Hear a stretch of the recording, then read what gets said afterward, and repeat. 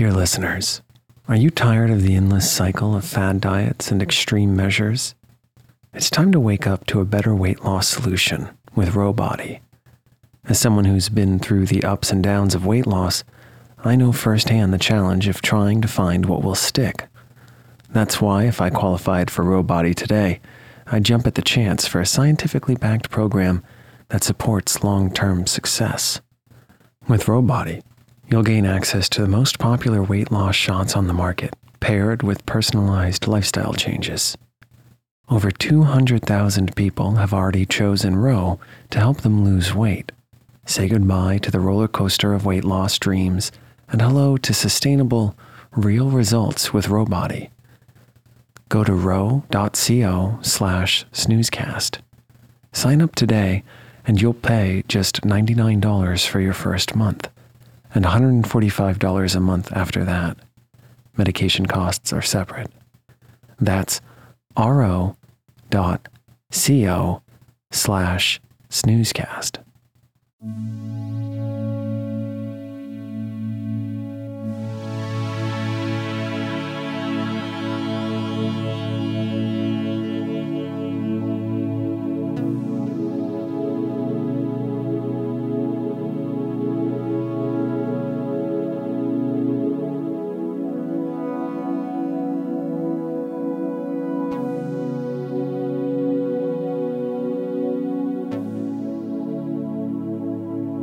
Welcome to Snoozecast, the podcast designed to help you fall asleep. On Snoozecast, we read excerpts from public domain works and occasionally original stories.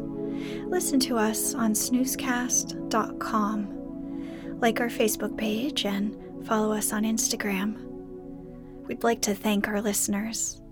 If you enjoy our show, please write us a review on Apple Podcasts and also share it with a friend.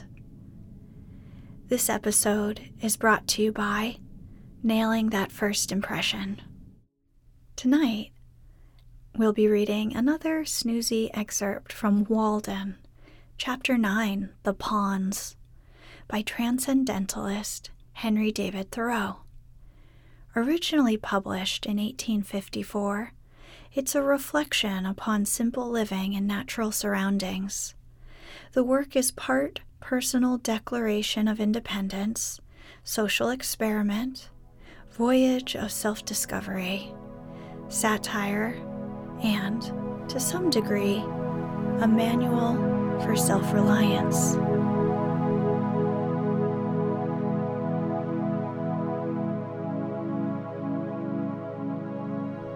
Let's get cozy.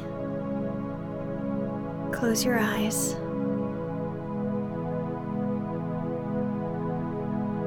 Relax your body into the softness of your bed.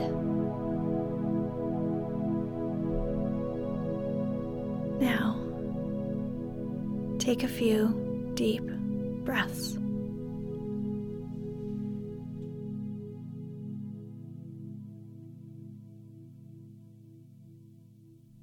The pawns. Sometimes, having had a surfeit of human society and gossip, and worn out all my village friends, I rambled still farther westward than I habitually dwell, into yet more unfrequented parts of the town, to fresh woods and pastures new, or, while the sun was setting, made my supper of huckleberries and blueberries on Fair Haven Hill, and laid up a store for several days. The fruits do not yield their true flavor to the purchaser of them, nor to him who raises them for the market. There is but one way to obtain it, yet few take that way. If you would know the flavor of huckleberries, ask the cowboy or the partridge. It is a vulgar error to suppose that you have tasted huckleberries who never plucked them.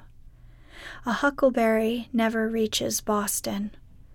They have not been known there since they grew on her 3 hills. The ambrosial and essential part of the fruit is lost with the bloom which is rubbed off in the market cart, and they become mere provender. As long as eternal justice reigns, not one innocent huckleberry can be transported thither from the country's hills. Occasionally, after my hoeing was done for the day, I joined some impatient companion who had been fishing on the pond since morning, as silent and motionless as a duck or a floating leaf, and, after practicing various kinds of philosophy, had concluded commonly, by the time I arrived, that he belonged to the ancient sect of Cenobites. There was one older man, an excellent fisher and skilled in all kinds of woodcraft, who was pleased to look upon my house as a building erected for the convenience of fishermen, and I was equally pleased when he sat in my doorway to arrange his lines.